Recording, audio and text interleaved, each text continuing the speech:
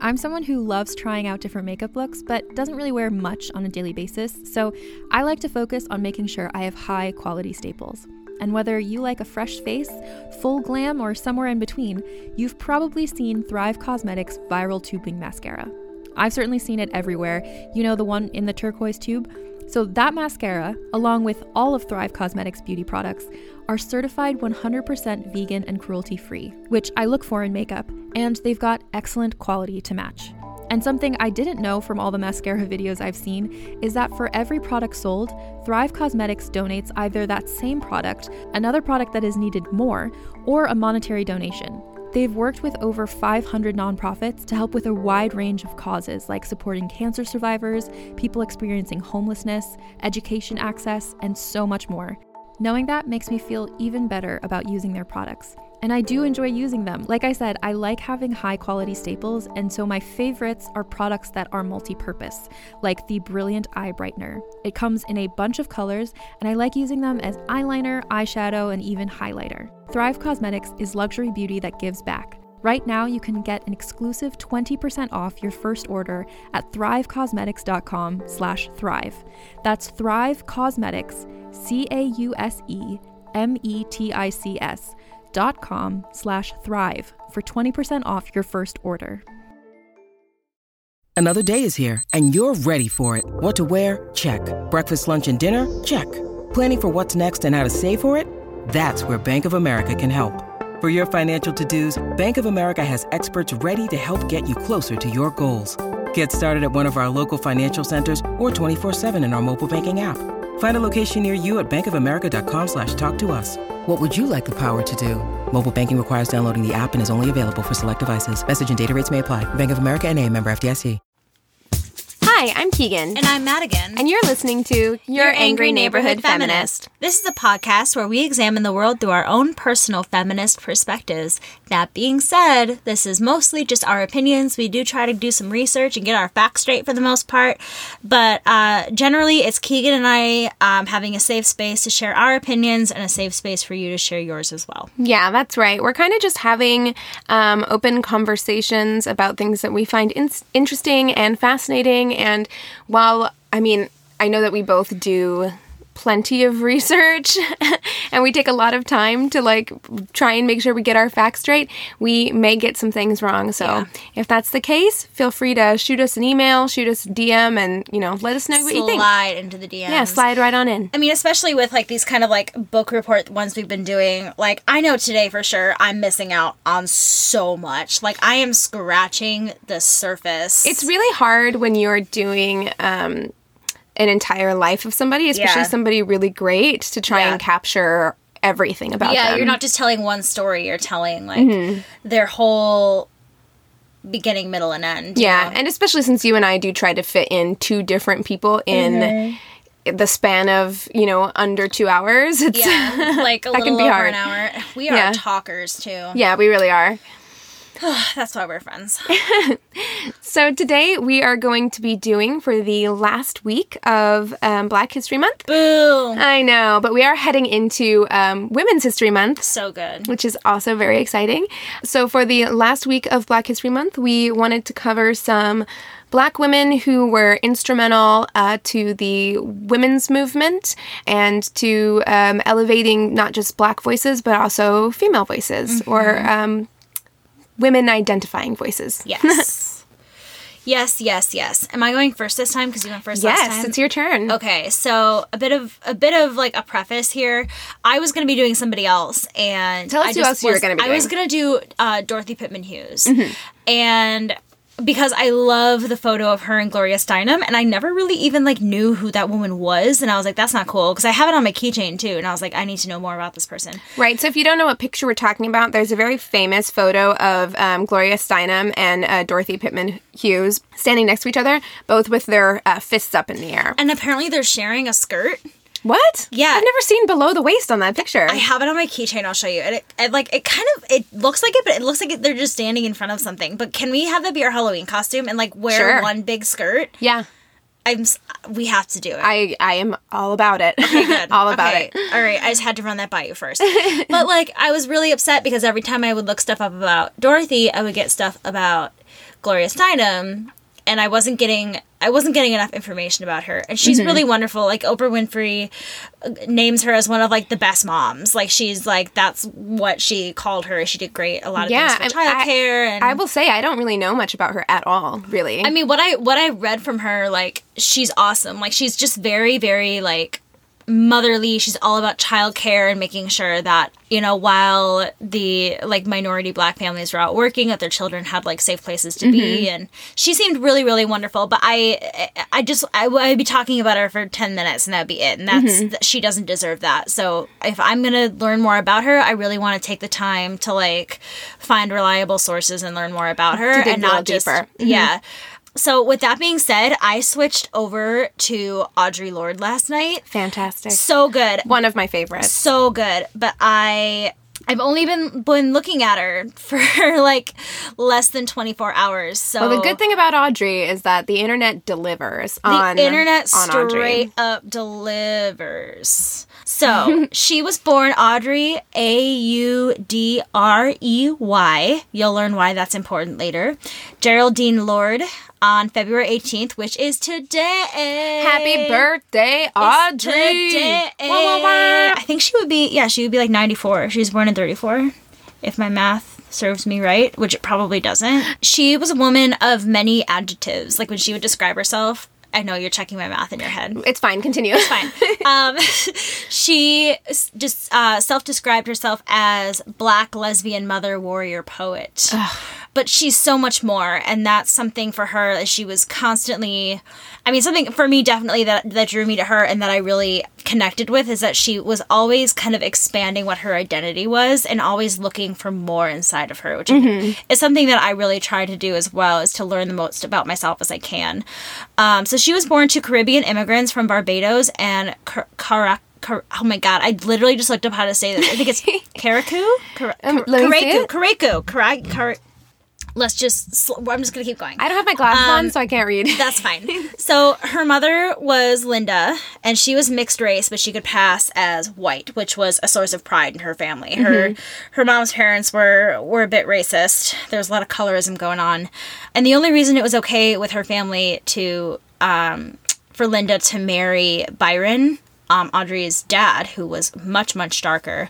The only reason it was okay was because he was very charming and had a lot of ambition.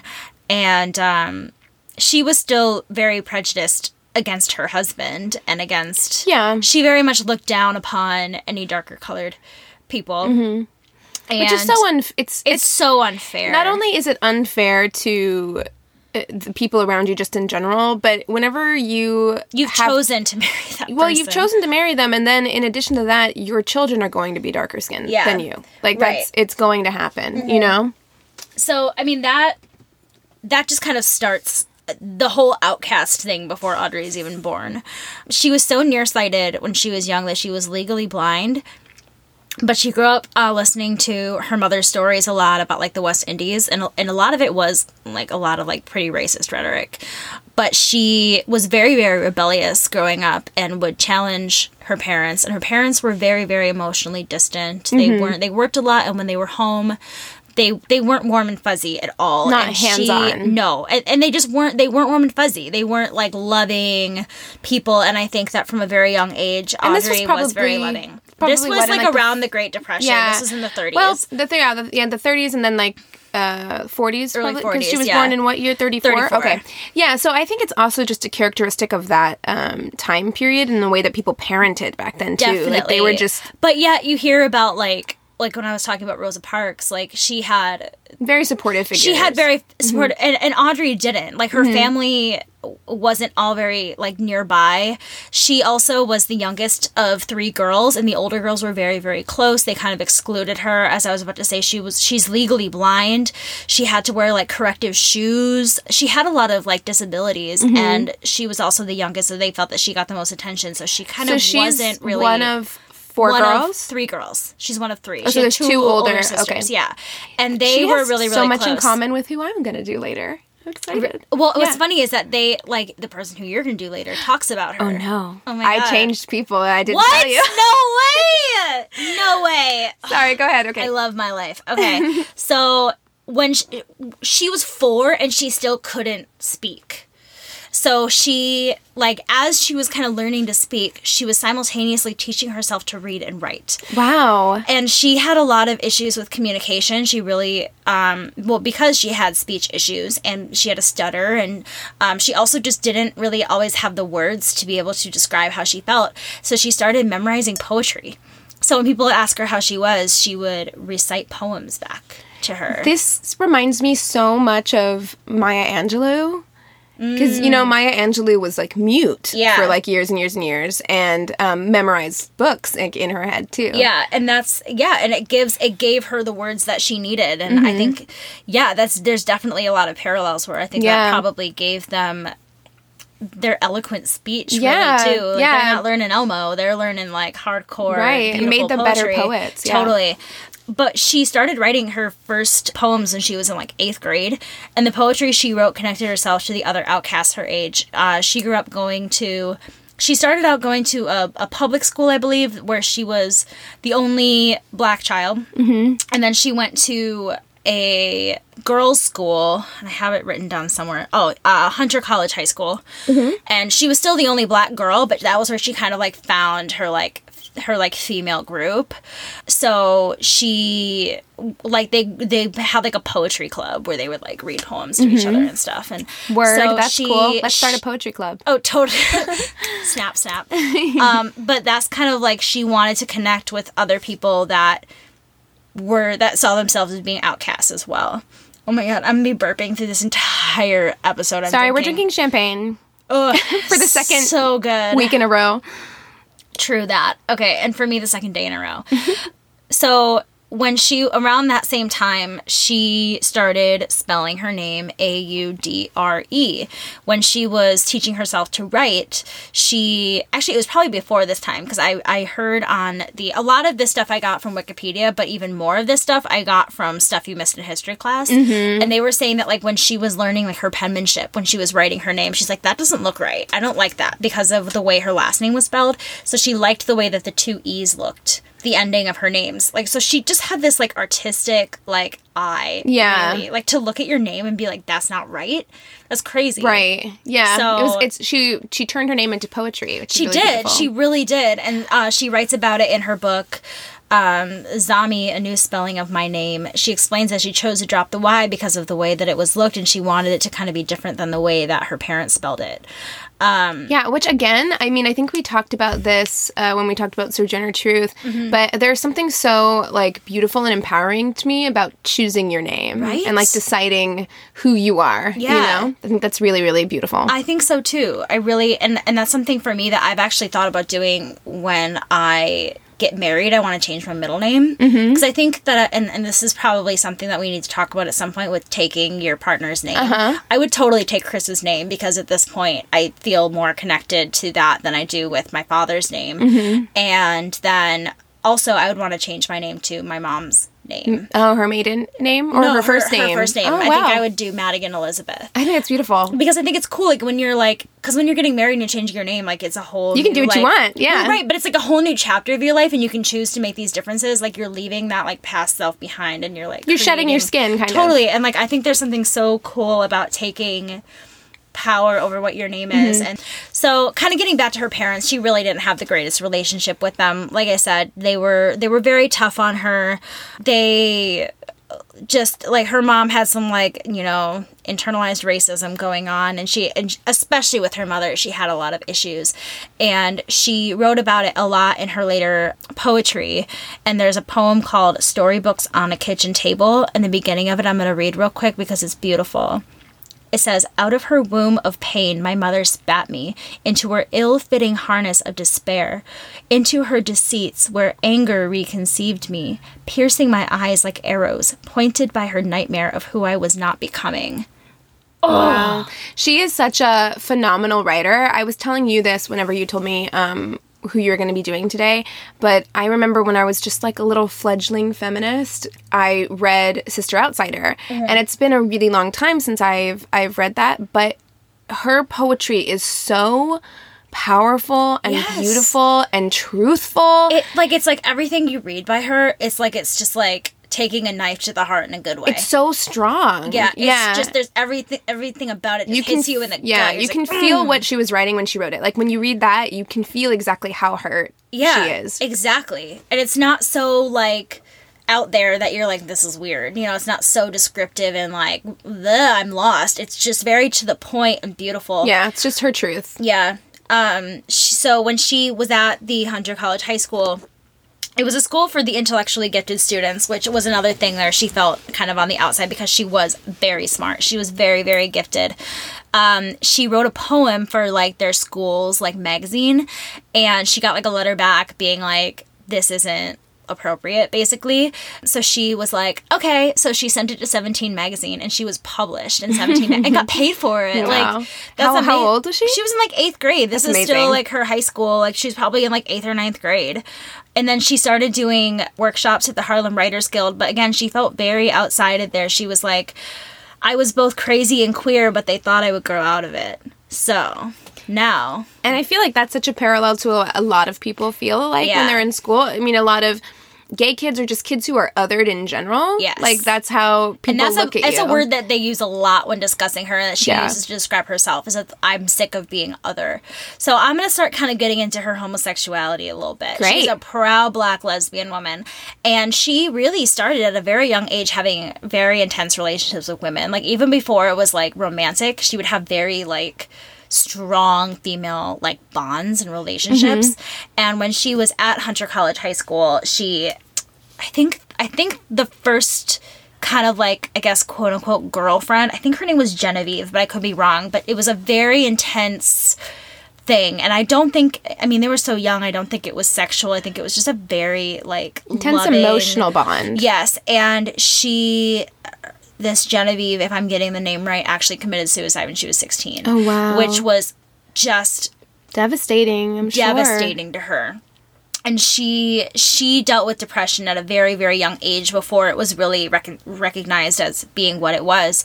And she just kind of went into this downward spiral. But she would continue to have, you know, beautiful relationships with women as she went on through her life. And it kind of went off and on as she was able to kind of, like, explore it more. But she had a lot of secret relationships. And I mean, especially looking at the time, it would have to be secret, you know, because at that time, I mean, I'd have to look at the laws, but even some of the laws were discriminatory against. She said, I read somewhere that, like, the other thing is that she still dated men, but she would, like, still have female relationships, but she always dated white men.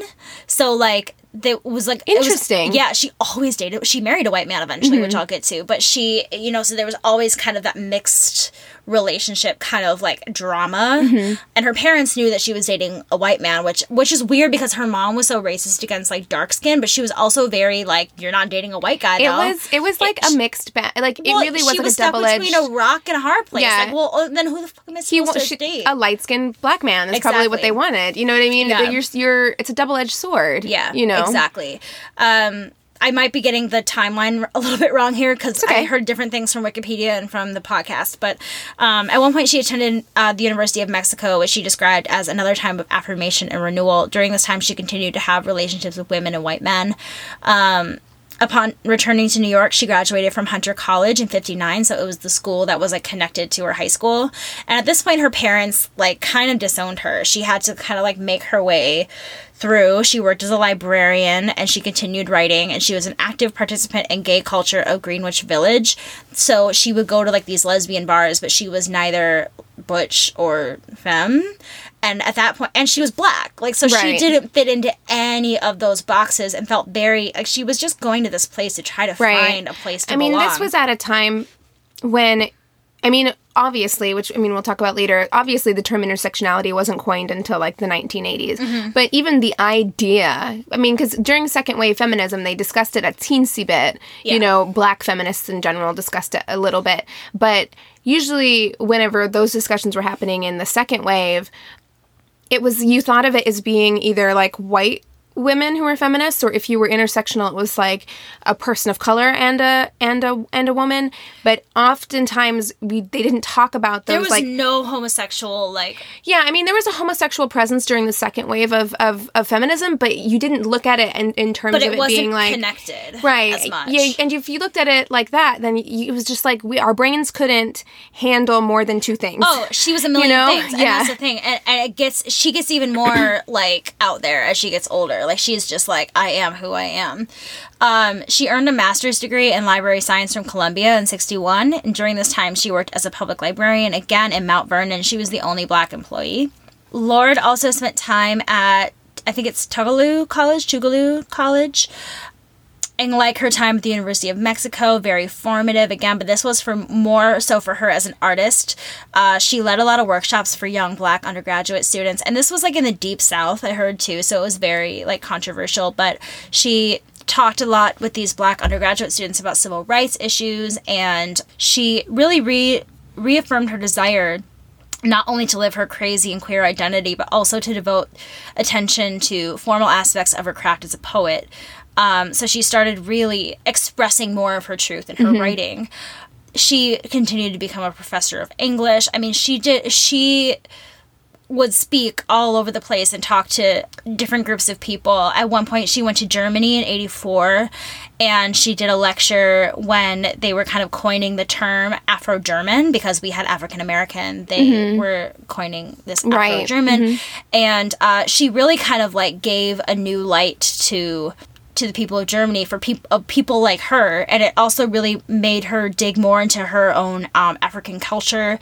She started kind of dressing more in the African, traditional African styles, and just kind of felt like there would be ancestry there. She, tried to find like proof of her father's like birth there or grandfather, and so she a deep connection to her heritage. She just wanted to know everything about herself that she could, which I think is amazing and something that I definitely can feel along with her. Her poetry was so deeply rooted in the differences in oneself. She said, "I am defined as other in every group I'm part of," she would say. She described herself both as part of a continuum of women and a concert of voices within herself. So she very much connected with women, but she was just this concert of voices in her head. There was so much going on at once, and she couldn't have it all fit together yet. Her poetry was published a lot in the 60s, and during that time she also focused on civil rights, anti-war feminism in her writing. She was there for the March on Washington when Martin Luther King gave his speech, but she actually wasn't there for his speech. She heard it in the car with her husband at the time. And but she, gosh, what a bummer, right? But she still states it as being. I mean, it was still incredibly moving, and she still states it as being like one of those really like big turning points for her. Her writing is based on the theory of difference, the idea that the binary opposition between men and women is overly simplistic, while most feminists at the time found it necessary to present the illusion of a solid, unified whole. Her writing was always strongly based in race and sexuality. In her essay, The Erotic as Power, Lorde emphasizes the importance of exploring one's sexuality fully to grow a closer connection to themselves, which was fucking radical at the time. I'm sure, yeah. This is before even, like, the hippie movement. This is before, like, the feminine mystique or any of that stuff was going on. And she's like, women, explore your sexuality. Don't deny yourself any experience. Well, and especially at a time like that, whenever you weren't encouraged to kind of, like, figure yourself out, how could you possibly... Yeah. If you were just told exactly what you were supposed to be, how are you supposed to know anything else if you didn't explore that? The thing with her, it started with her name change. She took control completely of her life. And she was like, I don't have to do anything that these people are telling me. This is the way I'm going to live my truth. And she was a bit of a trailblazer in the intersectional feminist movement, as we said. She felt a connection to the poet Alice Walker's term womanist in an attempt to distinguish Black female and minority female experience from feminism. Yeah, I actually, because I'm in I was in several groups that were like Black feminism groups, and a lot of Black women, I'd never heard that before. Like, even though I'd read some Audre Lorde and things like that, I'd never really heard Black women not wanting to label themselves as feminists and instead actively labeling themselves as womanists. I mean, I think it's great, and I think that if you feel like you have to separate it in order for it to feel more well, they were separating themselves from a movement that they felt didn't serve them. Exactly. You know what I mean? And if that's what you have to do in order to feel like you're living true to who you are, that's what you have to do, Alice Walker's comments on womanism is that a womanist is to feminist as purple is to lavender. Right. It's just a bit of a shift from what we know as feminism. And Lorde actively strived to change the culture within the feminist community by implementing the womanist ideology. Lorde states that womanism allows Black women to affirm and celebrate their color and culture in a way that feminism does not. Right. Every time I'm saying Lorde now, I'm thinking of the singer Lorde. It just popped into my head, and I was like, that's not right. No, she doesn't get to have that. She doesn't get to have that at all. At one point, Lorde attacked underlying racism with feminism, describing it as unrecognized dependence on the patriarchy. She argued that by denying difference in the category of women, white feminists merely furthered old systems of the operation, and that in doing so, they were preventing any real lasting change. Her argument aligned white feminists who did not recognize race as a feminist issue with male slave masters describing both as agents of oppression, which is crazy because that's something that you and I have a lot of conversations about, the difference between white feminism and regular feminism. That is still, or I shouldn't say regular feminism, intersectional feminism. Right, to us, that regular feminism. Right, that a lot of people don't understand. When we first started this podcast, I was on the phone with my mom telling her, because originally we were going to be doing an intersectional episode a while ago, and so she was like, what is that? What is white feminism? What? And I explained it to her, and I was like, it's an acknowledgement of your privilege, and knowing that feminism is more than just about being a woman. It's about all of these other things that right, and it's called white feminism because the movement aligned so closely with white middle class women and really kind of didn't speak to the experiences or the individual or very unique struggles of people of color or people of even a different social class. Yeah, it really didn't or disability or religion or it was very much one type of woman, I feel like, at first, that was very And next week, you'll hear more about that when we talk about the suffragettes. Feminism. She says, as white women ignore their built-in privilege of whiteness and define women in terms of their own experience alone, that women of color become other, which, just the language she's using is, language that we are using right now. Blows me. This could be someone who made a speech yesterday. She had a very modern way of looking at life and at feminism. Yes. At a time when other people weren't thinking that way. Phrasing. And don't ignore your built-in privilege. Yeah. Come on, that's amazing. And she had the ability to state it in a very transparent way. And in a way that a lot of people, even white feminists, wouldn't she did have a lot of criticism, but I think a lot of people also would probably listen to her and be like, oh. Because if you're really listening, you cannot argue with that. No, you can't. And it's, people, whenever you say privilege to somebody who really doesn't understand, they're going to get their offended. guard goes straight up. It's the same thing. No, I'm not privileged. What do you mean? I've seen hardships. And it's no, we're not saying that. That's not what we're talking about. Yeah, but even the term white feminism gets people's, hackles raised and they get really defensive. Oh, the first time I heard it, I felt like, oh, does that mean that I'm less of a feminist? You know what I mean? You start to kind of question what that means, but then as soon as you learn more about it, you realize that it's not a bad thing. I always say use your powers of privilege for good and not evil, Lorde defines racism, sexism, ageism, heterosexism, elitism, and classism together and explains that an ism is an idea. What is being privileged is superior and has the right to govern anything else. That's so... It's just all the isms. That's such an amazing way to put it. She had such a way with words that can make anyone understand anything, I feel like. Yeah. Lorde explains that a mythical norm is what all bodies should be. The mythical norm of U.S. culture is white, thin, male, young, heterosexual, Christian, financially secure.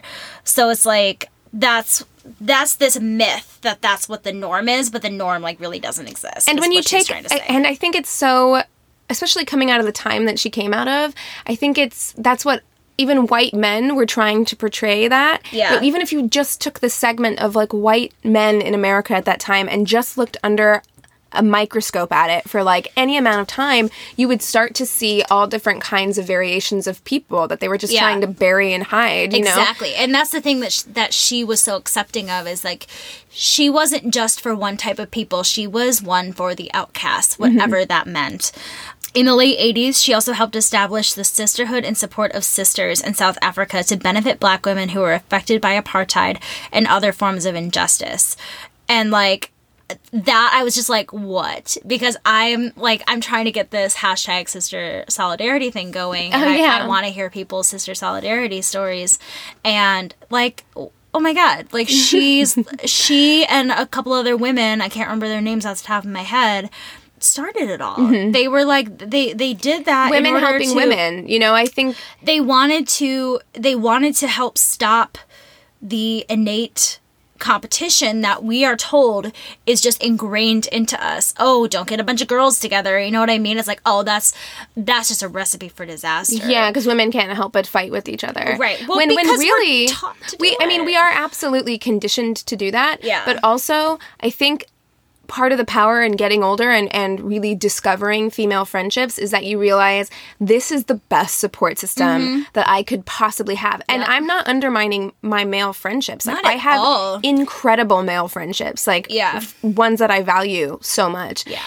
But that whole, like, women helping women, we have, like, unique issues that we can help each other with. Exactly. And, you know, women of all variations, really, like, you bring know, something to the table. You know, support your sisters, not your sisters, and things like that. You know, it's like it's good to just support everybody.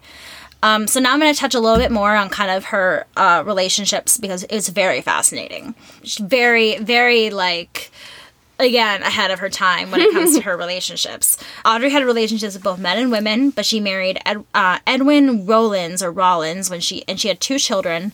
And it was pretty much just kind of agreed with them that, like, they wouldn't be faithful, but they would be open to it. It was an open relationship, basically. An open marriage. And Edwin, though he never came out as gay, he had a lot of gay affairs. Like, he was pretty gay. Like, for someone who's not gay, he was pretty gay. I wonder if now, with all of our accepted identities and understanding that understanding that sexuality is a spectrum, I wonder what he would identify as now. Like, pansexual, bisexual? I wonder what she would identify, I do, because she...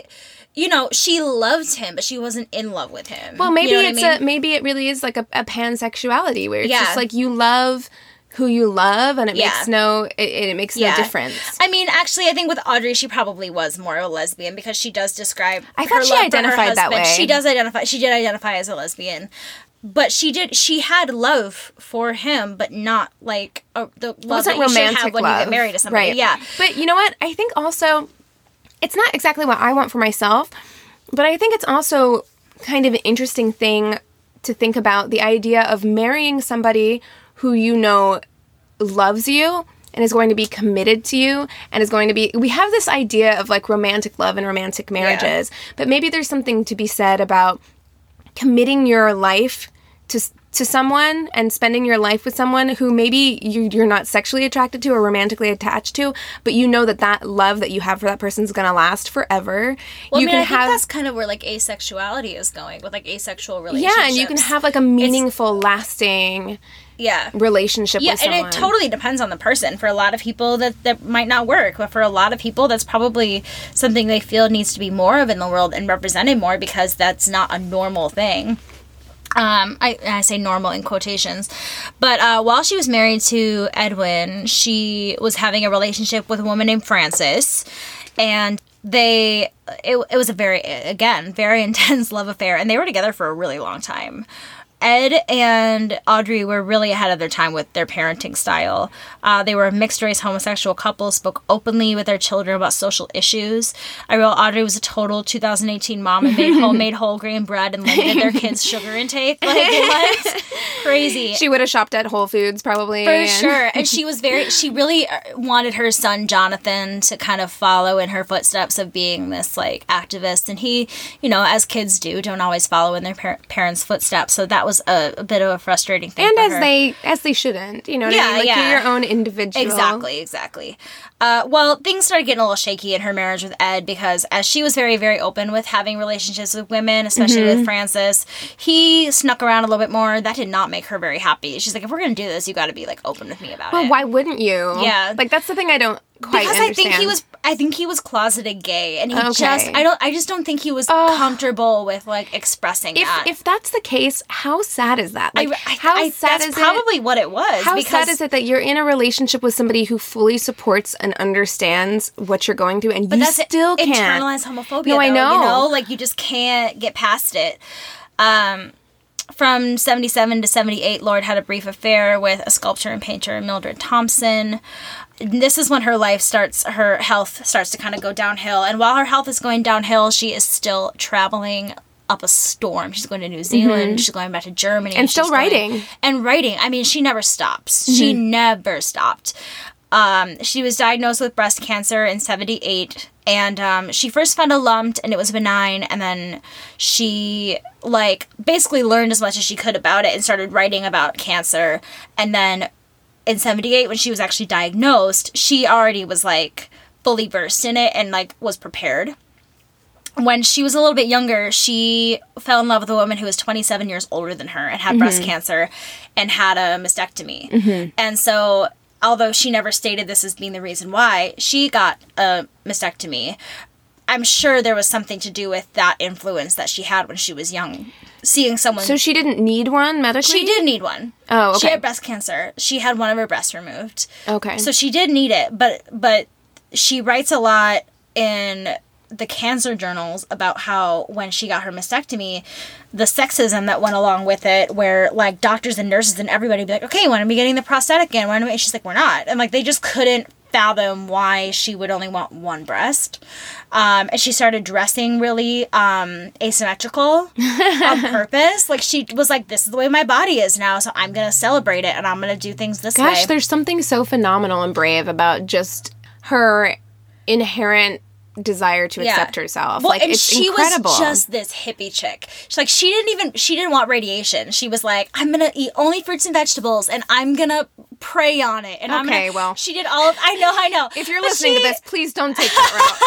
But she was just, like, super holistic and, like, you know, but this is also, like, in the 70s, you know what I mean? Like, yeah. No, but I know people now who do that. I think I saw something recently, and I was just like, look, man, don't do that. Like, don't do it. We have, like, science is pretty good nowadays. Right. Like, please get... But what's crazy is, like, she, like, a few years after they, like, diagnosed her with cancer, she had another CAT scan, and they were like, well, it hasn't gotten any bigger. She's like, cool, it's working.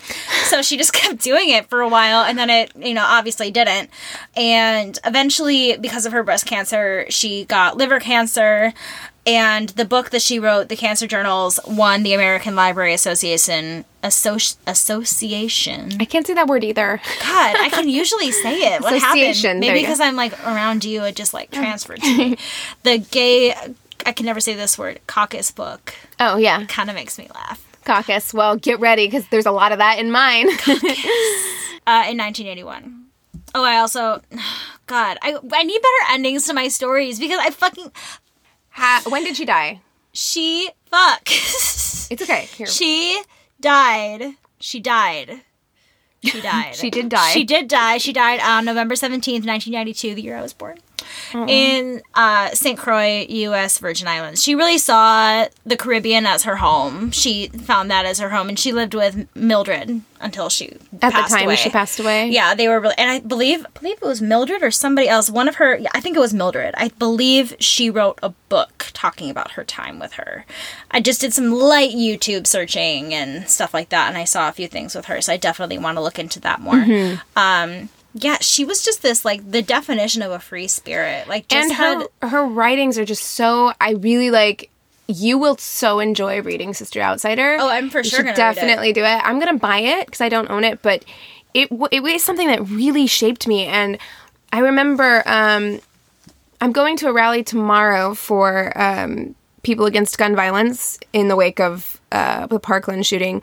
And I thought about writing it on my poster, as I think about writing it on my poster every single time whenever I go to a rally, any rally. What were you going to write? I always want to write, because it resounded so much in me and is something that made me kind of like come out of my shell. Your silence will not protect you. Oh, yes. Because that was something that when I was reading Sister Outsider, I was just like, oh my God, like it hit me like a cannonball to the chest, you know what I mean? Yeah. It was just like, your silence will not protect you. Like, no. You can sit there and be quiet and be in your bubble and pretend like nothing's going on. But then nothing is going to change. And there's no guarantee that makes you safe. Yeah. You know, like just because you can close your eyes to it and it can make you feel it's safe. It's like a little kid who puts their bed covers over their heads so the monsters don't get them. You know? But if the monster's coming, it's coming. And, it's coming and it's gonna find you somehow.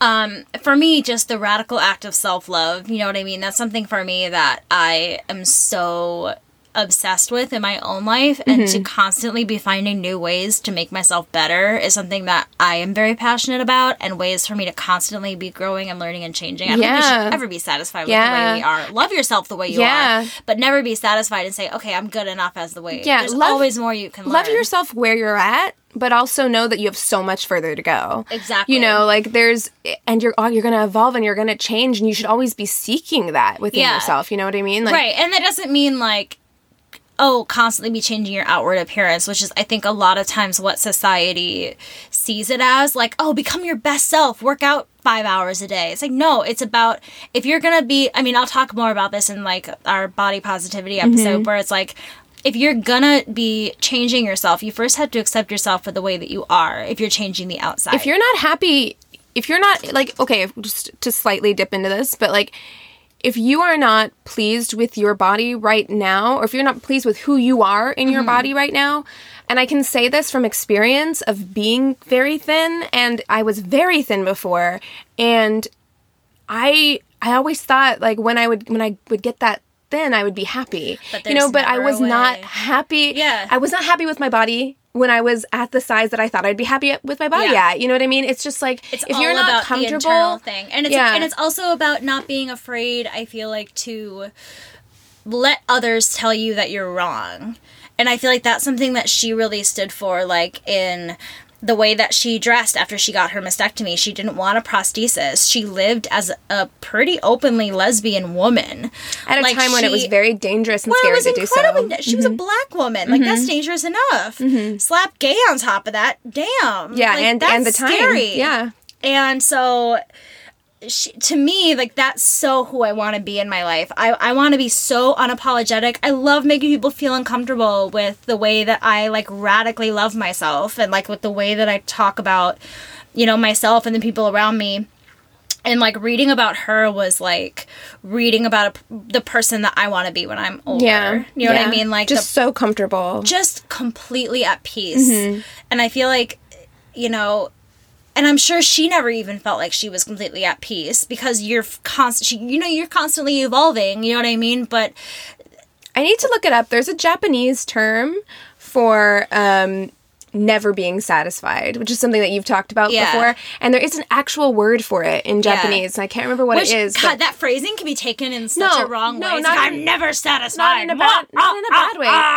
In the best way of saying, like, I always want to evaluate where I'm at and see where I'm going, because no one wants to be stuck in the same place forever. No, it sucks. And I'm so happy that I've been able to do a little bit of that for myself, and realizing that I have so far to go, but also, like, realizing, like, I'm so pleased with myself with the progress that I've made in the last 5 years. Don't you feel like even within the last, like, month you've changed so much? Absolutely. Because the information that I have, even since starting this podcast, is, like, wild. Absolutely. I love it. Yeah, I think always acting in that pursuit of growth and change and positive change is just the most beautiful thing. You're never going to get a negative outcome from that ever. It's the most radical form of self-love that you can do. Most is definitely. Just completely evaluate yourself. I feel so bougie right now. I still have like this like faux fur stole on Madigan my likes shoulder. to wear my like faux mink stole that I have in my closet when we record. I'm not bougie. I'm not bougie at all. But No, this listen. makes me feel come so good. Come to my house, drink a mimosa, wear a mink stole, and feel good about yourself, girl. For I feel like I need to just be like, I need to record one day just in like lingerie and heels and this stole. We can do that. We should do that, actually. A lingerie episode where we're sitting. When we talk about when we do an undergarments episode, which I want us to do one, we should totally just do it in lingerie. I don't have any lingerie. I do, but you shouldn't wear it. No, I got like a high-waisted like lace underwear from Urban Outfitters, but like you will see straight up vagine when I do that. Like it'll be like, this is my vagina. I mean, look, let's chat. We're all friends here. We're all in friends the closet. here. I'll tell Anthony to go away for a while. I mean, we just told him that we're going to be making out in the closet for the next 3 hours. That's what he's we're like, really whatever doing. makes the money. That's fine. Only 10 more coins, Look, guys. man, you gotta get those listeners. All we have to do is lie to them and tell clickbait. Okay, well, thank you so much for that story, Madigan. Thank you. Thanks it. for letting me talk for 45 minutes.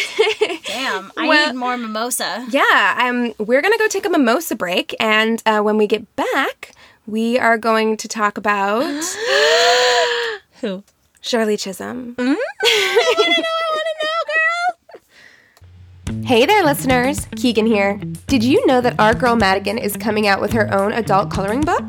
The Inappropriate Coloring Book is chock full of feminist slogans, curse words, and potty humor, all framed by Madigan's awesome hand-drawn designs. The full book isn't available just yet, but if you'd like to purchase individual prints or just check out what's to come, follow the Instagram page at The Inappropriate Coloring Book, or check out her Etsy page at etsy.com/shop/be-more-inappropriate.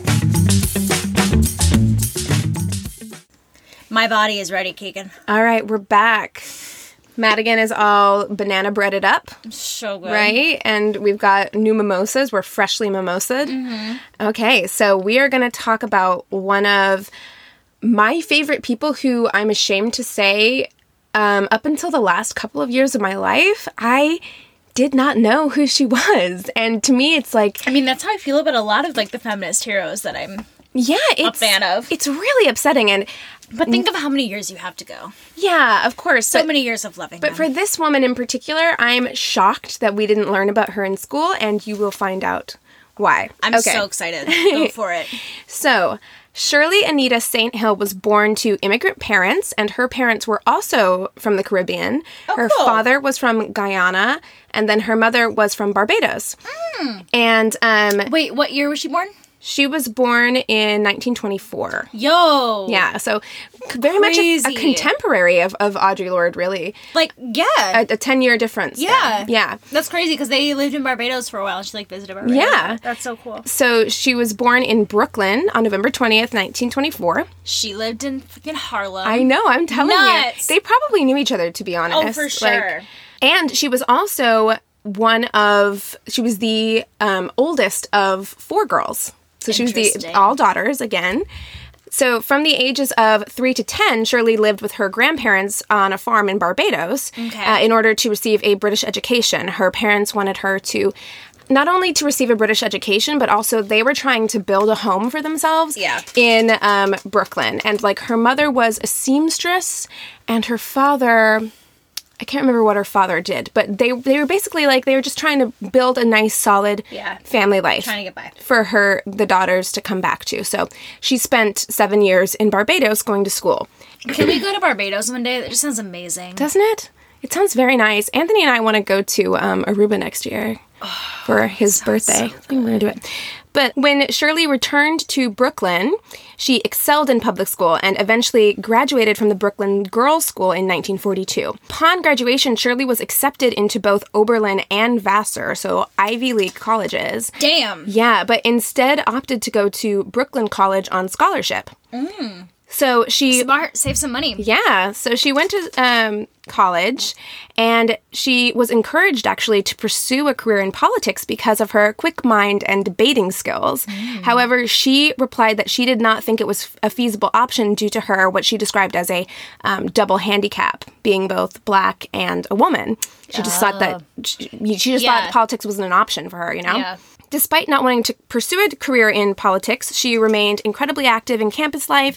She joined the debate team, and when a social club on campus denied her entry due to her race, she started her own and called it Ipothia, which stood for In Pursuit of the Highest in All, which is awesome. I kind of want to join that club. Yeah. Let's bring it back. We totally should. We should have our own Ipothia. I'm down. In 1946, Shirley graduates cum laude and begins working as a nursery school teacher. And in 1949, she marries Conrad Q. Chisholm, a private investigator. Love. Love it. I know. Power couple. Yeah, for sure. In 1952, while working as a teacher, she earns her master's degree in early childhood education from Columbia University. Columbia? They both went to Columbia. Crazy. And becomes the director of 2 daycare centers. And this is kind of when... That kind of reminds me of Dorothy Pittman Hughes, too, because she did a lot of, like, daycare, childcare stuff. That's cool. Yeah, and that's a theme that you'll see run throughout Shirley's life, and definitely the thing that she, I think, began her passion and began, like, getting her into politics. Cool. Never one to slow down. By 1960, she was a consultant to the New York City Department of Daycares. And ever aware of racial and gender inequality, around this time, Chisholm joined local chapters of the League of Women Voters, the NAACP, the Urban League, and the Democratic Party Club in the Bed-Stuy neighborhood. So Bedford, whatever Stuy stands for, I can't ever pronounce it, but the Bedford neighborhood of Brooklyn. This club had been working diligently to weed out white leaders of the predominantly Black neighborhood who said that they were ignoring Black residents. So even though this neighborhood was predominantly Black and they had like an ever-growing Latino population, the people who were kind of running shit were all white people. Yeah. And so the neighborhood was really trying to amplify Black voices at that time. That's good. Shirley was so loud and relentless that eventually the powers that be placed her on the board of directors, hoping that it would shut her up. But of course it didn't. And she grew even... She's like, now I have more voice. Now they really just gave her a platform. Pretty much. Yeah, to like get shit done. Yeah. So she grew even louder and more vocal about community issues until eventually they removed her from the post. Yeah, yeah. Shouldn't have done that. No. Shirley is going to come back. They're like, we did exactly the wrong thing. Yeah, exactly. And she's just like, oh yeah, you're going to take me down? Watch. No, she just, honestly, I Hold feel my like drink. she's so incredible, and we'll see throughout this story that I really feel like every obstacle that she... Up until a point, I think every obstacle that like was thrown at her just kind of spurred her on and made her stronger. Yeah. In 1962, a Black man was elected to the state assembly, Thomas R. Jones. However, in 1964, Jones decided to step down to pursue a judgeship. And who did the people want to step in to be their New York state legislator? But Shirley. Because she was so active in the community that people knew her. I love it. And, you know, they wanted her in there. Did both men and women want her in there? In her neighborhood, yes. Yeah. Because she was so active and so smart. So she became the second Black woman ever to be elected to the New York State Legislature. Love it. During this time, she was able to pass 2 bills that brought her great pride. One that established a program to help disadvantaged high schoolers go to college, and the other that changed the practice of revoking tenure for teachers who got pregnant. Because what the fuck? What the fuck? It's like, oh, you reproduced? Yeah, all that work you just did, gone. It absolutely was like a practice at the time. But you're not allowed to abort the baby either, because that's not allowed. Right, don't do that. Don't get pregnant outside of wedlock. Just be an old maid, I guess, if you're gonna be a teacher. I mean, I think it's because they expected you to just completely quit working, you know, and not come back at this time. We're talking about a time when women couldn't have credit cards in their own name. Yeah. You know what I mean? Like, just an incredibly messed up time. Those were the days, right? So and not in a good way. Not in a good way. And so she was able to get that changed, though, which is incredible. That is amazing. I mean, the fact, like, it's one of those things where it's like, we talk about the way that, like, laws are made. And a lot of this I know from Legally Blonde. It's like, it takes a lot. It doesn't take just one person to have an idea about something changing. There's so many hoops that you have to go through for things to actually change. So the fact that she had this idea and felt so strongly about it, but was actually able to implement it is nuts. Well, like, that's amazing. She's an incredible speaker. Like, I'll touch on this a little bit later, but like, she was able to get things.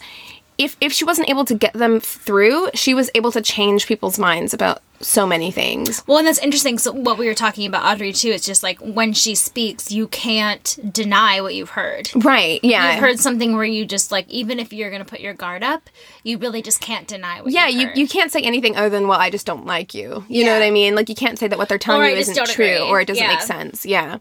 In 1968, Shirley decides to run for Congress using the slogan "Unbought and Unbossed," which remained her slogan throughout her career, was the title of her autobiography.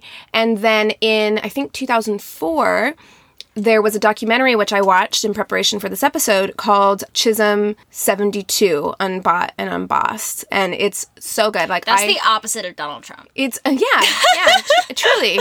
Yeah, truly.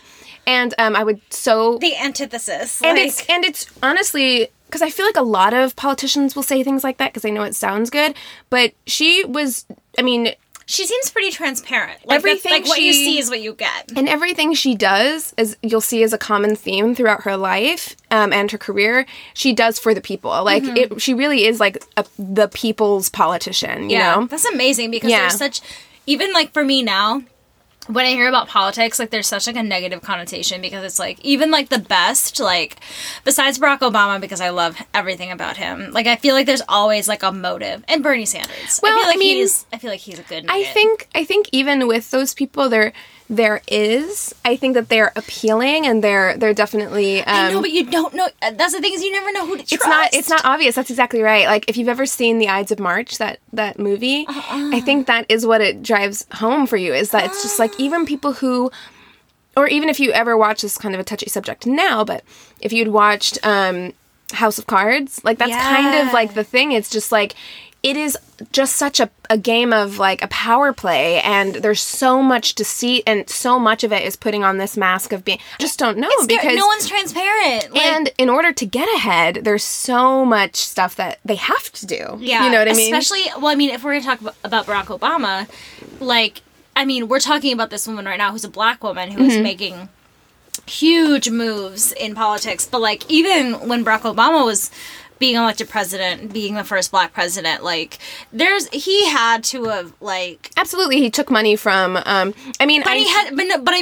were probably a lot of things that he had to really do to get just to that point, because that's not an easy road. Absolutely, and I'm sure there's a certain amount of compromising, which we'll see didn't necessarily... It worked out for Shirley Chisholm in some ways, but in some other ways, her inability to compromise her character and her integrity really didn't help her career-wise. You know what I mean? Right, but look, this is the person we're talking about right now, and we're praising for that. Oh, yeah, no, it's what makes her so incredible. Yeah, and I mean, and just, like, to also kind of say, like, I'm not saying that, you know, we're not saying Obama did any certain things, and honestly, I'm so glad that he was president and did the things that he did. So I hope that what we were just saying isn't saying that. Like, I don't want to get any messages being like, but he did so good. It's like, I know, I love him. Right. I wish he were my dad. He did a lot of good things, but, you know, a politician is a politician, and in order to reach that, there's always that question mark. You don't know. You don't know. I mean, and honestly, there is some stuff that I know about, you know, contributions that he took and things like that aren't great. You know what I mean? But that's part of any, like, businessman's life, is that there is, like, a certain amount of compromise that goes on. Yeah. But not for Shirley. Shirley's like, I don't think so. So in 1968, Shirley decided to run for Congress on the campaign slogan "Unbought and Unbossed," which would remain her campaign slogan throughout her career. Shirley had a particularly up-close and personal campaign style, going so far as to say, you have to let the people feel you. So she would go out and go door to door and let these people, like, shake hands with these people. And I saw, like, in that documentary, you know, she did not care, like, what color you were, your age, anything like that. She would, you know, hold your hand, come in and give you, like, a kiss on the cheek and a hug. How did, like, but, like, if she were going to, like, white neighborhoods, how did they respond to that? Well, I think this was mostly, like, in her neighborhood at this time and at rallies and things like that. But she had the distinct advantage also of being bilingual. Cool. So she spoke Spanish. Love it. And with there being so many Latino people in her neighborhood, it really did give her an advantage over her Republican opponent. He was a Republican liberal, so actually right, I know, Madigan just made a face like, he actually had very similar views to Shirley Chisholm. He was a black man. Yeah. And he had very similar views to her, actually. But he couldn't relate to the people the way that she related to the people. Yeah. And also he was in, I think what actually ended up losing him the vote, besides it being a Democratic neighborhood that was doing the voting, and besides her having that very up-close personal campaign style, I think what in the end actually lost him the vote was his sexism. He was incredibly sexist. Which we talked about when we talked about, you know, Rosa Parks and the NAACP. He was a black man, but he was super sexist, and he said that they needed a man's voice in Washington, which there were already a ton of men in Washington. Right. And he called her a bossy female. And a little, like a nasty woman. I get you. And a little school teacher. Ooh, love it. So throw it at me. Basically, but it ended up backfiring for him because basically what she said was, there are a lot of men in Congress, and what are they getting done, and what can you get done that I can't get done? Okay, so I'm one of those people where I need to look at a picture of a person when we're talking about them, and this might be the cutest woman I've ever seen in my life. Yeah. Through all stages of life. I'm seeing childhood photos, older photos. Look at her. She has a lisp too. She has a lisp, which also makes her so endearing to me. Like I couldn't find the rights on her campaign speech because I really wanted to play a bit of her campaign speech to really like emphasize what an incredible orator she was, but I couldn't find the rights on it, and I didn't want to play it if we didn't have the rights. But oh my god, she's incredible. She's like. So she ended up winning against James Farmer, who was this super sexist guy. And she won with 67% of the vote. Wow. And became the first black woman in Congress. Love it. Yeah. Girl, get it. So she didn't stop there. Listen, no, she kept of course going. not. Shirley needs more. Shirley deserves the best and deserves all of it. So when Shirley arrived in Washington, she faced incredible discrimination, of course, from all of her male fellow congresspeople. But even so, she said, I have no intention of sitting back and observing. Which, as a junior congressperson, though, is kind of what they expect you to do. Like, they kind of expect any junior congressperson to sit there and shut up and not Shirley. Not Shirley. She's like us. She likes to talk and voice her opinion. Yeah, girl, you're going to love this. In her first floor speech in 1969, she comes in hot, slamming the Vietnam War. Yeah. Fighting Shirley, which is what her like thing was whenever she would like she would ride when she was campaigning, she would ride in the back of like an open bed truck with a loudspeaker, and it was like fighting Shirley Chisholm, like coming into your neighborhood, right? What? Yes, girl. She introduced more than 50 pieces of legislation and championed racial and gender equality, the plight of the poor, and ending the Vietnam War. She supported increases in funding to expand the hours of daycare facilities. She sponsored a guaranteed minimum income for families. Love it. And she launched a supplemental nutrition program for women, infants, and children, aka WIC, what we now call WIC, which is that it's a supplemental program for like specializing in pregnant women in particular, but women, infants, and children. That's amazing. Yeah. So, I mean, she was really out there like championing for like the everyday man, like the real people of this country, you know? Oh, we need her now. Working people and children. Her. Can you imagine her confronting Donald Trump and being like, Oh my God. If she was still around, she's one of those people who I totally wish was still around today to comment on this. Oh my God. like, I would follow her Twitter feed. Absolutely. I would get a personal Twitter for this woman. Her and Auntie Maxine are just having tea and freaking, like, she's Maxine Waters. She's, like, somewhere in the afterlife, just, like, raging.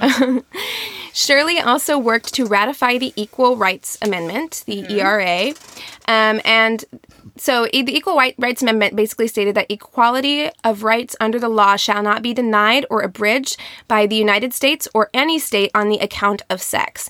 It's time to tackle the most subtle, most pervasive, and most institutionalized form of discrimination that exists. Sex-based discrimination. Love it. Even though it ended up, like, spoiler alert, the ERA ended up not being ratified, she delivered a speech to her fellow Congresspeople. And this is what I mean when I say she was such a powerful speaker, because she's in a room full of all men. Yeah. And she managed to deliver this speech that highlighted the ways in which sex-based discrimination harmed women and limited women's opportunities, basically saying that women were often regulated to lower-paying jobs, women were barred from service in the military. And when she said that, she didn't just say that the military delivers, like, well-paying jobs and women deserve to get those jobs, but she also said, hey, women want to serve their country too. They're proud of their country too, and it's you're not just barring about the them money, from it's doing that it. we have the right to do what we want to do. Yeah. And that women were often barred from college campuses, etc. And I don't have the number here, but it was something like the vote passed to try and get this ratified from Congress with like 200 something to like 30. Like, she was able to convince, like, that many people, this one woman, you know. And it didn't pass? It had to pass, like, every state. Right. And there was this woman who was coming up at the same time as Shirley on the other end of the spectrum. Her name was Phyllis Schlafly, which, like, what a name. She just sounds like, meh. Doesn't she? She is. She was anti-feminist, and she was really... Donald Trump's grandmother? Sounds like it. She was really fanning the flames of fear, trying to, like, fear-monger about, well, like, it was this benevolent... How are you anti-feminist and then also trying to be a female congressperson? Well, she wasn't trying to be a congressperson, but yeah, she was trying to... What was she then? Because I thought she was, like... She wasn't... She was just kind of, like, a voice of... Oh. Like, just a very prominent voice of anti-sexism or anti-feminism. That doesn't matter. You're still a woman with a prominent voice. Isn't that feminism? She believed in benevolent sexism is what they call it, which is basically saying, like, look, don't you want us to maintain our place in society? Kind of like what I was talking about with some gender truth. But just the whole idea of a woman being prominent in anything, to me, I feel like is... Well, I feel that way. Of, like, I feel that way about a lot of women nowadays too. Oh, it's true. Know? It's one of those things where it just doesn't make any sense. But continue. In an effort to shut Shirley up again, because everyone seems to want to do that, Shirley was assigned to the Committee of Agriculture in Congress when she got there, and it is customary, again, for you to be a junior congressperson to just accept whatever post they give you, right? Yeah. She did not accept it because, as she put it, agriculture was unimportant to her district in Brooklyn because there aren't farmers in Brooklyn. You know what I mean? So can't deny it. And I didn't write it down, but there was some quote by her that was really funny because, you know, there's that book, A Tree Grows in Brooklyn. Yeah. And she said, I guess all they know about Brooklyn is that a tree once grew there. So she took her complaint to the head of whoever it was, and basically they kind of like patted her on the head and told her, like, look, you just need to do what we tell you to do, right? And so then she took her complaint to the House floor and was eventually reassigned to the Veterans Affairs Committee, which was still not her first choice, but she took it, and she was quoted as saying, yeah, but there are a lot more veterans in my district than trees. That's true. So, you know, she wasn't one to, like... She wasn't just going to lay down and take whatever people gave her, but she was willing to compromise in some way. She was willing to compromise. She wasn't being difficult for the sake of being difficult. No, she was willing to compromise if she thought she could do some good there. Right. You know what I mean? Right. She wasn't That's still something for her to be able to make a difference in. So before I get into the biggest thing that she's really known for, I'm going to just cover some of her accomplishments quick. Do it. So 71 to 77, she served in the Committee of Education and Labor. In 1971, she became a founding member of the Congressional Black Caucus, which still exists today. Caucus. They're the ones who, if you watched President... I hate that I just said that. If you watched Trump's State of the Union... Thank you. And you saw all the black people in their kind of like... in their like African robes who were just kind of like, you know, whenever Trump was talking. They're the Congressional Black Caucus. Love it. Which is basically black members of Congress. Yeah. Who focused on black issues. Yeah. 77 to 81, she served as secretary of the Democratic Caucus. Love it. In 1977, she served as the first black woman and second woman ever to serve on the Congressional Rules Committee. And she was also a founding member of the Congressional Women's Caucus. So, can you say that word one more time for me? Caucus. Oh, girl. Okay, so that's a lot. It's amazing. That's a lot already. Here's the big thing that I can't believe we didn't know about. You know, especially with everything with Obama and then with Hillary, and you're hearing first. Yeah. Well, Shirley Chisholm ran for president. Shirley, girl. In 1972, Shirley became the first woman and the first African American to seek nomination for president of the United States from one of the two major political parties. Wow. Her motto remained unbought and unbossed throughout her presidential campaign. In her speech to announce her candidacy, which I suggest you all look up on YouTube because it's amazing, she said, "I stand before you today as a candidate for the Democratic nomination for the presidency of the United States of America. I am not the candidate of Black America, although I am Black and proud.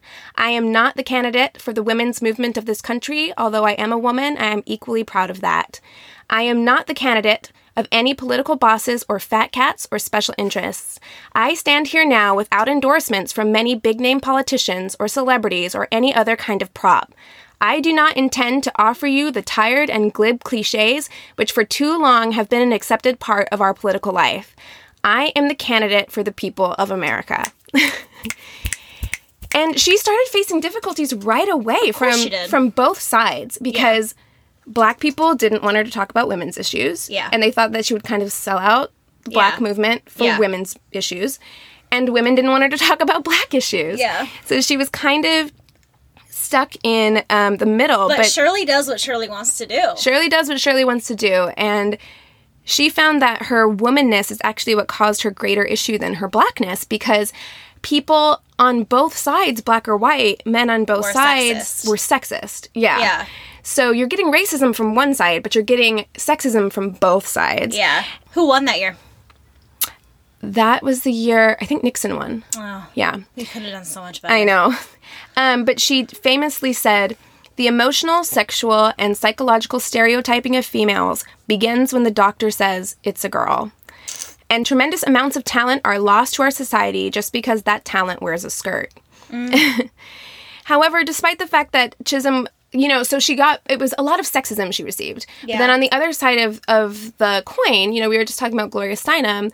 Well, she spent a lot of time with Gloria Steinem and Betty Friedan and Bella Abzug, who were like founding members of NOW, the National Organization for Women. And they were prominent members in the second wave movement. And initially, they all backed her. They backed Shirley because Shirley's like a hardcore feminist, you know, outspoken feminist. But at the end of the day, like as things went on, and what was a really sad part of this documentary when you watched old Shirley talk about it, was that these women slowly started to back away from her. Why? Because there were so many Democratic people running for the Democratic ticket that they wanted to back someone who they thought would actually win. Yeah. Yeah. And as did members of the Congressional Black Caucus did the same thing. So she had a few people from the Congressional Black Caucus who backed her, but mostly they backed George McGovern, who ended up getting the nomination. So, but she actually, you know, ended up saying, "If you can't support me or can't endorse me, get out of my way. You do your thing and I'll do mine." And when a reporter asked her what she thought of some of her male colleagues of the Congressional Black Caucus disagreeing with her candidacy, she said, "I'm looking to no man for approval of what I am doing." Love it. So she was, you know, discrimination followed her the whole time. Yeah. She was blocked from television debates. Like, they didn't want her on TV. And she had to actually sue them and take legal action in order to get on for just one speech. And she was constantly encouraged to drop out so that McGovern could receive the delegates to clinch the nomination. But she refused to back down all the way to the Democratic Convention. And part of the reason why was because she wanted to have enough delegates that she could have a bargaining chip. She knew she couldn't win at this point, right? Yeah. But she wanted to have enough delegates that she could say, whoever, if it gets deadlocked and I have to break a tie, I can say, I'm going to give you my delegates, but here's what I want. Yes. And what she wanted was so she showed up actually with 152 delegates, which was more than a lot of the other, I think more than anyone but McGovern had. Yeah. And she wanted to be able to bargain and say, here's what I want. I want you to have a black running mate on your ticket. Yeah. I want you to have a woman in the cabinet. And I want a Native American to serve as Secretary of the Interior. Because Secretary of the Interior, they're the people who oversee Native American land. Yeah. And she was like really adamant that a Native American person should be in that post. Man, so she was just intersectional all the way around. I mean, this is the thing, the first thing you said is, I can't believe I learned this in school. Mm-hmm. I understand. I I don't understand, like, we should have learned about her in school, but, like, she's, like, I feel like she would have been too radical. Like, I mean, we think of Martin Luther King, the people that we did learn about, and they were very, very radical. But I mean, like, this woman, it's like one thing after another, just like radical. She never stopped and she never shut up. Teachers, and like, I feel like also like with us being from the Midwest, like, can you imagine like a Midwest like white woman trying to like back in the 90s try to explain? You know what I mean? It's just because I think when you look at what she wanted, you kind of have to examine why people push so hard against those things, because it's not like, I feel like so often when it's a black person, the thing that people say, is that it's because it's like, oh, it's black issues all the time. But that's not what she was doing. Like, no. She was pushing for the issues of women and all minorities and poor people. And she wanted, even if it wasn't her, she wanted other, like, black people to be in office. Yeah. She wanted Native Americans to be in office who are woefully unrepresented, you know? Yeah, that's the thing, is like, she, again, very ahead of her time. And very idealistic. Like, she was a very idealistic person. She wanted our world in the best way. And in her autobiography, she also said that I am a national figure because I am the first person in 192 years to be at once a congressman, black, and a woman, proves, I would think, that our society is not yet just or free. Yeah. So, despite losing the nomination and becoming disillusioned with politics, she remained a popular figure when she returned to Congress. In 1974, in a Gallup poll, she was listed as one of the top 10 most admired women, ahead of Jackie O and Coretta Scott King. Love it! So, but she was really she was disillusioned with it. How was she so forgotten? I don't know. Like, that's what I mean. Like, I don't know how I didn't know about her. I only knew about her whenever Hillary was running and somebody was like, hey, by the way, she's not the first person to do this. Yeah. This is the first person who did this, you know what I mean? And she deserves her, place in history.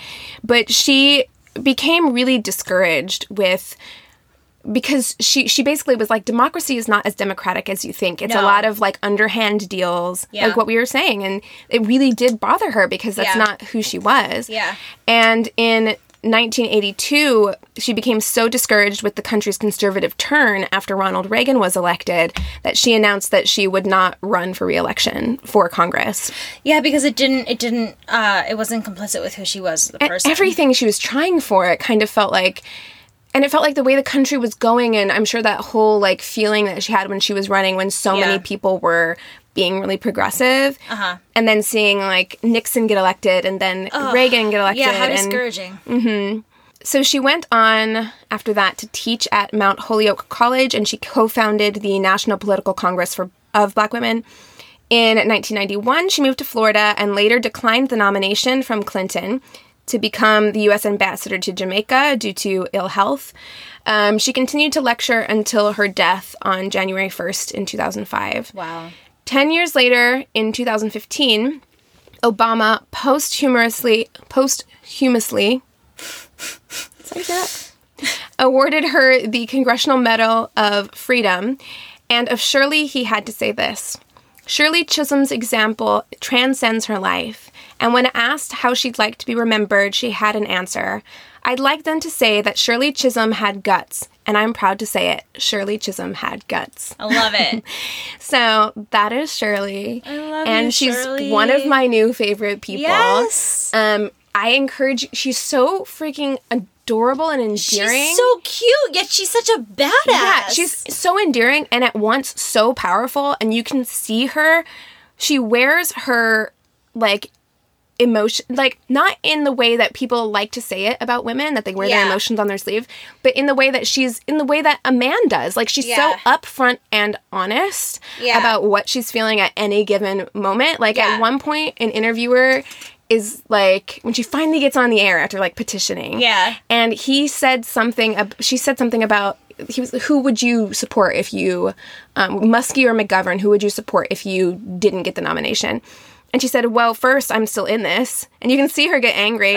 And then she's like, and two, I wouldn't make an answer right now because I don't know who else is on the ticket. You know, that's very important. Who would be their running partner? Yeah. And they were like, well, would you be interested in being someone's running partner? And she was so mad. And she was like, I'm running for the president of the United States, and I think I can hold that office. Thank you. Yes! Like, you know.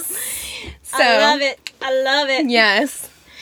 So we hope you guys kind of enjoyed today's episode. I enjoyed it so much. So did I. And I hope you learned some new things about some really powerful, wonderful women. Yeah. And I hope you've had a really kick-ass Black History Month. Yeah, for real. I had this is probably the best Black History Month I've ever had. Yeah. And I was going to add something I totally forgot to say at the end of mine. She changed her name again to Gamba Adisa before she died, which means warrior, she who makes her meaning known. That's awesome. Because when you were saying the name of the Black... What was it? Apathy? Not apathy. Apithia, I think. Apathy. Please don't name your college group, social group, Apathy. There's enough of that on college campuses, I feel like. You know what I mean? Unless it's sarcastic. Oy. Yeah, so I thought that was cool. Yeah, this was great. I'm really glad that we got to do this together. Yeah, me too. And we will end up eventually doing just kind of like broad feminist topics. I know we did get a message on our Instagram. Thank you to whoever sent us that message. Asking that they really wanted us to cover like a topic on periods, which we will totally do.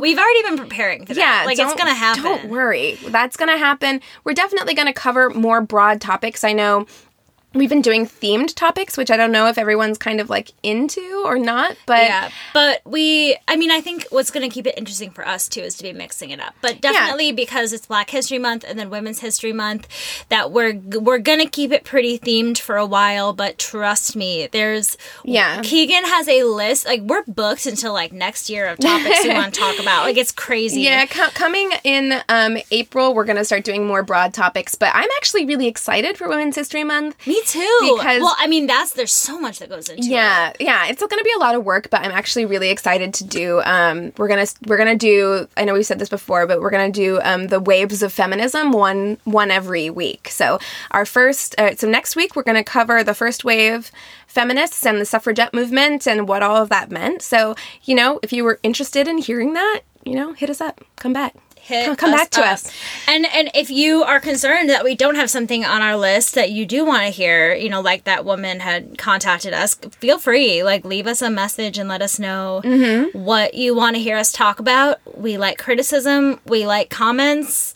We like ideas. I totally want to hear what are your ideas? That I'm just so open to that. Because for me, it's at this point, like, we're still so new that it's like, are people actually out there? Sometimes it doesn't feel like it. Sometimes it kind of feels like we're talking to ourselves.